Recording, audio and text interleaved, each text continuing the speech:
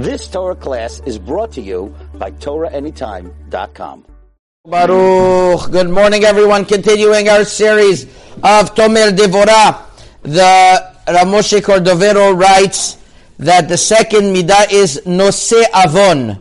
Noseh Avon literally means is that he carries the Avera. Now, what does that mean, he carries the Avera? Yesterday we mentioned that the greatness of HaKadosh Baruch Hu is that he sustains a person despite the fact that he is rebelling against him. He sustains them.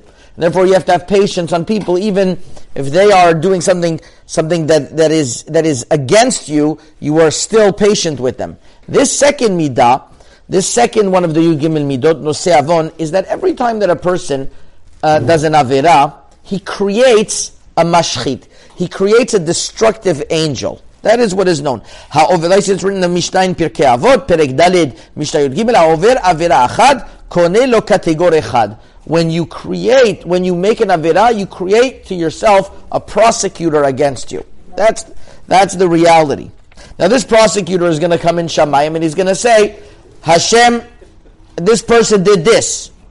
Now, even though this mashchit, this horrible prosecutor against you is something who's against HaKadosh Baruch Hu supports him.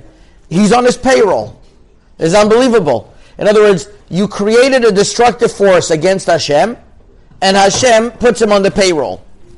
Now, that is something that is a tremendous amount of patience that HaKadosh Baruch Hu puts in, and therefore, says Rav Moshe Cordovero, that a person, although he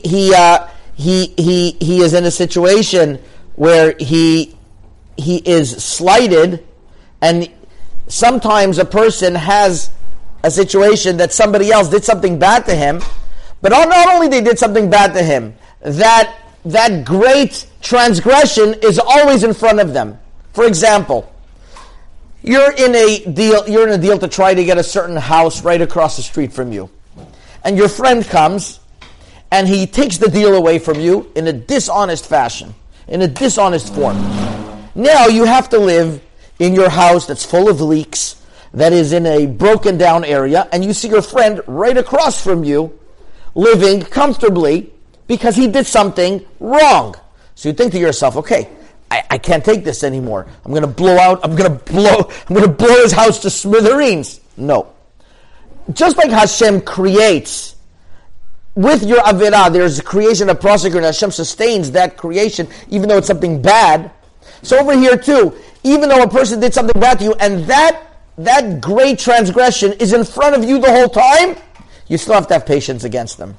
That's what we learn from Hashem. Therefore, Moshe Cordovero says, Noseh Avon yilmad adam kama tzarich להיות סבלן, יסבול את עוול חברו. You should have patience against that transgression of your friend, and ra'otav, even though it's kayamet chet kenegdo, until that person eventually is going to rectify what he does, you still always have to have patience against them. That is what Moshe Cordovero teaches us today. Chazaku Baruch. You've just experienced another Torah class brought to you by TorahAnytime.com.